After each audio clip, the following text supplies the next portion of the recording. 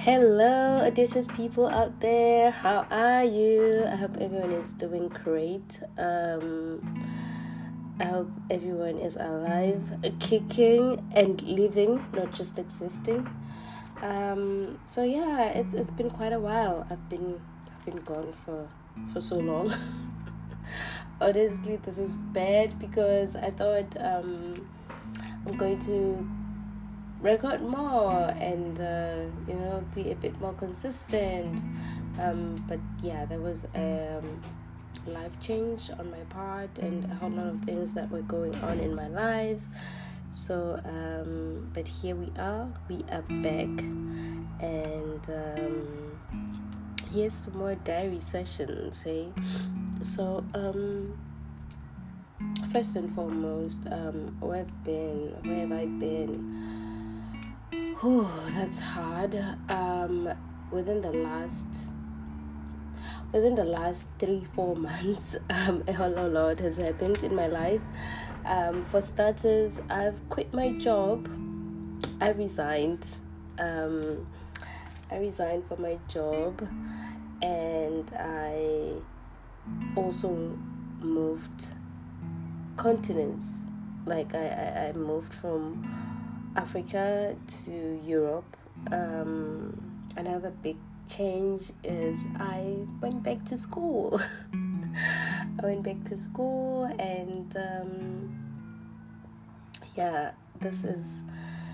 this have been massive, and but overall it's beautiful.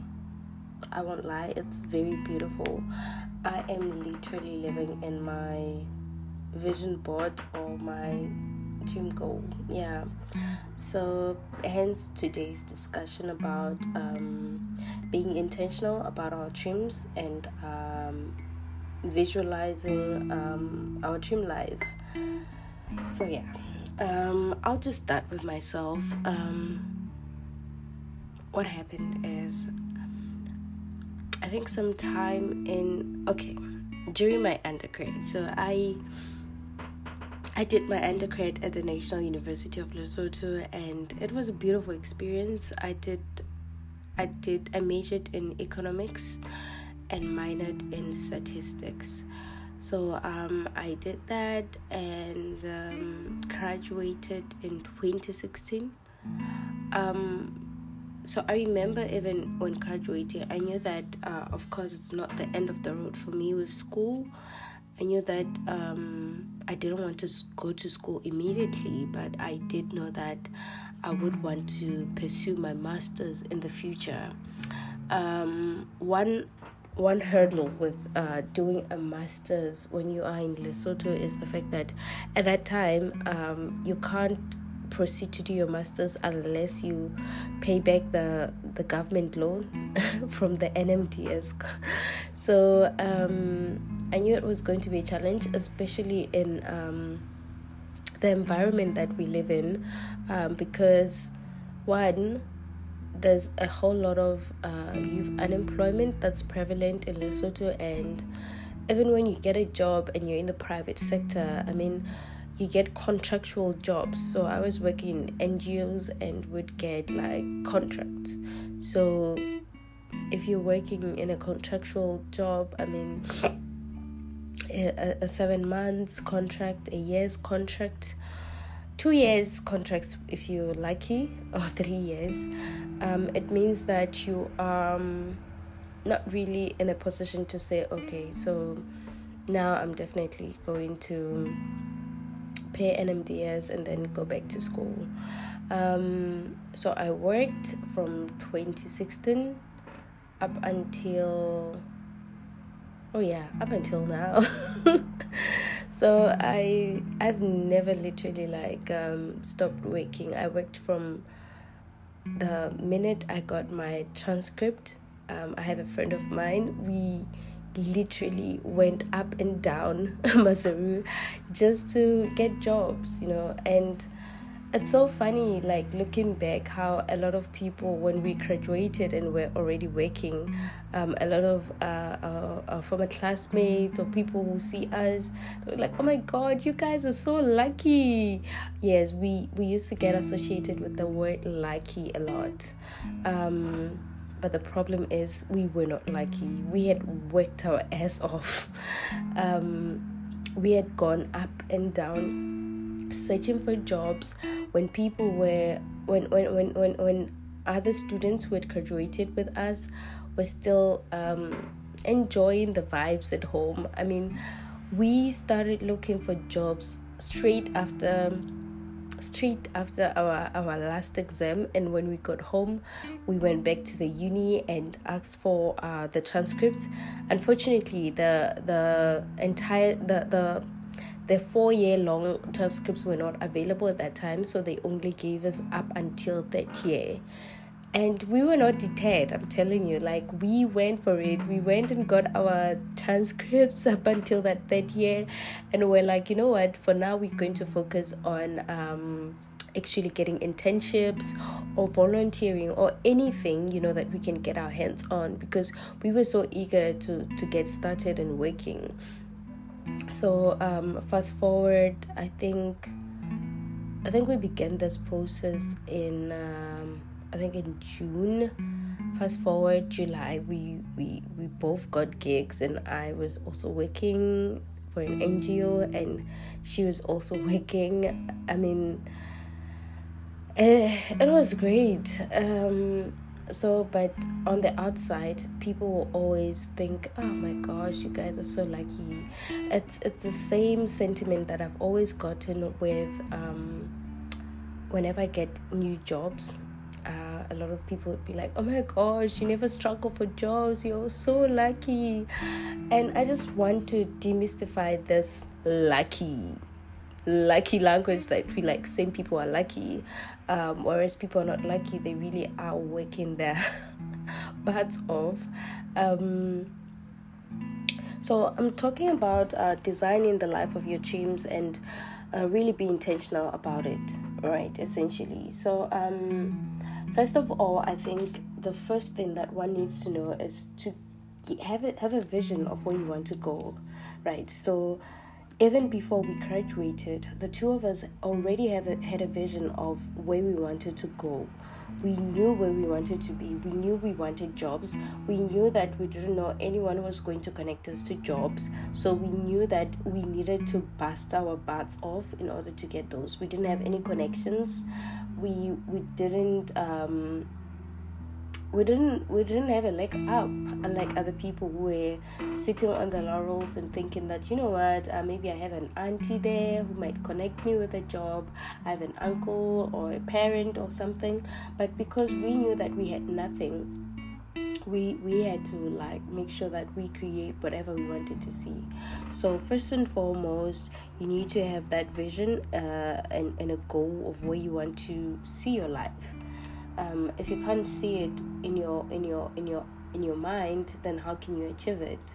So we knew that we wanted jobs, and we went about it. And then the second thing, after having a vision, you have to have a plan. So this is what we did. We executed. We had a plan. You know what? We mapped out different organizations, NGOs, private sector, government, anywhere you can think of. Actually, we were not choosy in that regard. We mapped up everywhere where we could go, and then we started delivering our CVs and our cover letters, motivational letters, and everything. We were like, you know what, we're not just going to wait for vacancies to open up, but we're actually going to take initiative on our own to go and get something, whether we will start with volunteering or anything. But so we had that plan. After having a plan, then we execute. So we executed that plan.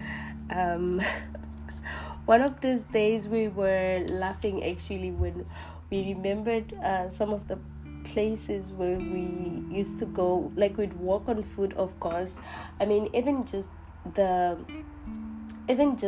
printing and photocopying our certificates was crazy expensive on our part. Hence we would always walk miles just to go to a cheaper place where we could print our certificates, print our motivational letters and CVs, and then go deliver them.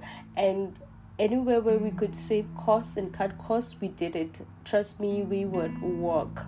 Our food walked during those times. And it was a beautiful time. Honestly, I think the fact that it wasn't a solo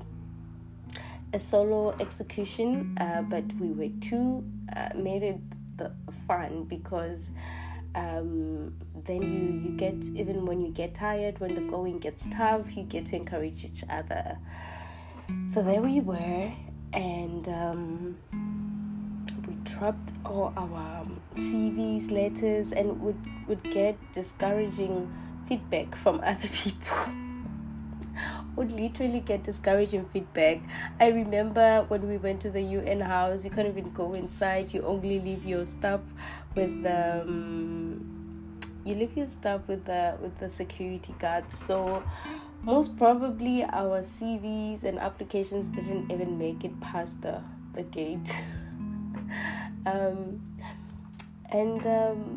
then we waited, and one thing about us is we were relentless. You need to be so relentless in whatever that you want to do. You can't just rest and say, oh well, no, you need to bug people. If you've sent your application elsewhere, go and do a follow through. Whether what happened, are they gonna call you back, are they not, what happened, so you need to be somebody who's very relentless, otherwise you won't see anything. And then what also did we do? Another thing, I think, that when you want to leave your team or being intentional about your team, is also being able, after you've done all this, being relentless, executing your plan, having a vision, then I think you have to do what we say, you let go and let God. You surrender. So you did all that you can do. So you leave the rest to the higher power. I don't know if you believe in God, or if you believe in the universe, or you believe in Buddha, or whatever belief system you have, whether it's ancestors. You, at that point, after doing all that you can, you need to now surrender to that higher power that you believe in, because only then can whatever that you have wanted to see manifest come into the world. So yeah, then I'm going to have a little chat about where I am and how I manifested this scholarship and where I am right now. So like I said, ever since I finished my undergrad, I knew that I wanted to do my master's. I also knew that because I passed fairly well, and I was among the top students, I knew that I also stood a chance to also apply for scholarships and the likes. And then also I knew that if I had experience, it would also count in my favor. Hence, I needed to work as soon as I could.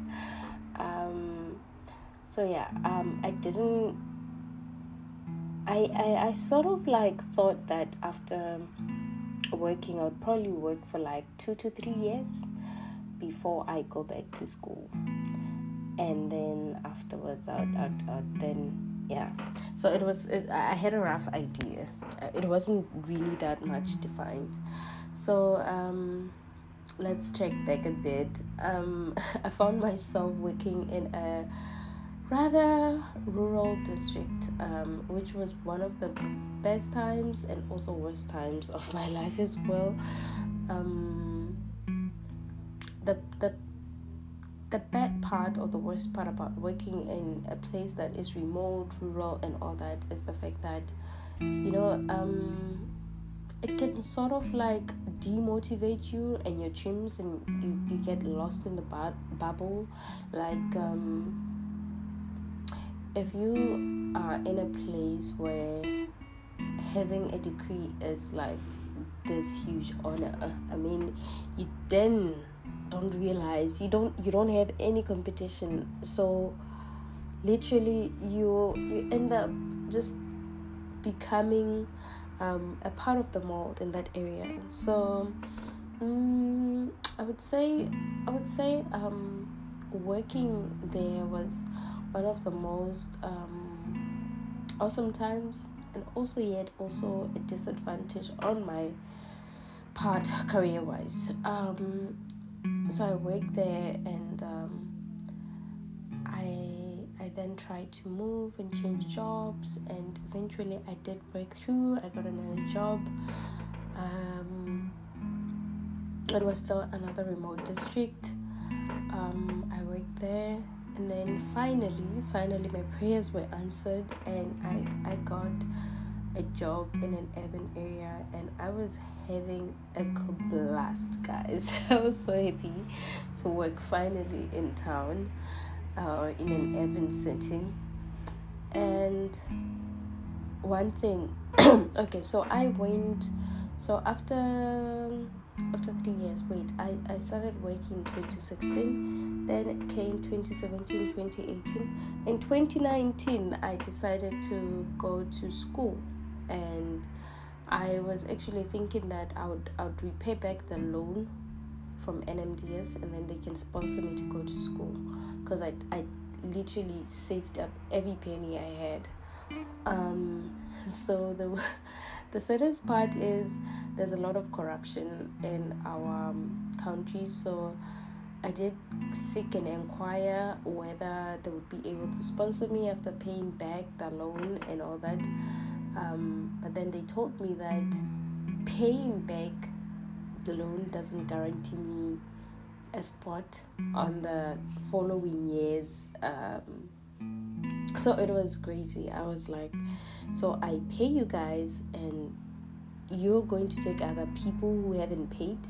So that's exactly what happens, because corruption is so rife. So what I decided instead was to then pay for myself. So I did an honors or a postgraduate and paid for myself. It was in Cape Town, and I did it for a year. I was still juggling work, because obviously, like, if I'm paying for myself, then I still had needs and everything. So, which wasn't exactly a nice experience, because I think working in a remote place and doing field work, mixed that with a lot of schoolwork, it was hectic on my side. I literally had hormonal imbalances and a lot of stress. It was chaotic, but needless to say, I managed to pass and I made it. After that, I knew that, of course, I remembered that I'd always wanted to do my master's abroad. I didn't know how that was going to be possible, but I then remembered that I always used to say it would be awesome to like literally do my master's abroad. So with that new vision, I think it was in 2020, right? I think it was in 2020. I wrote.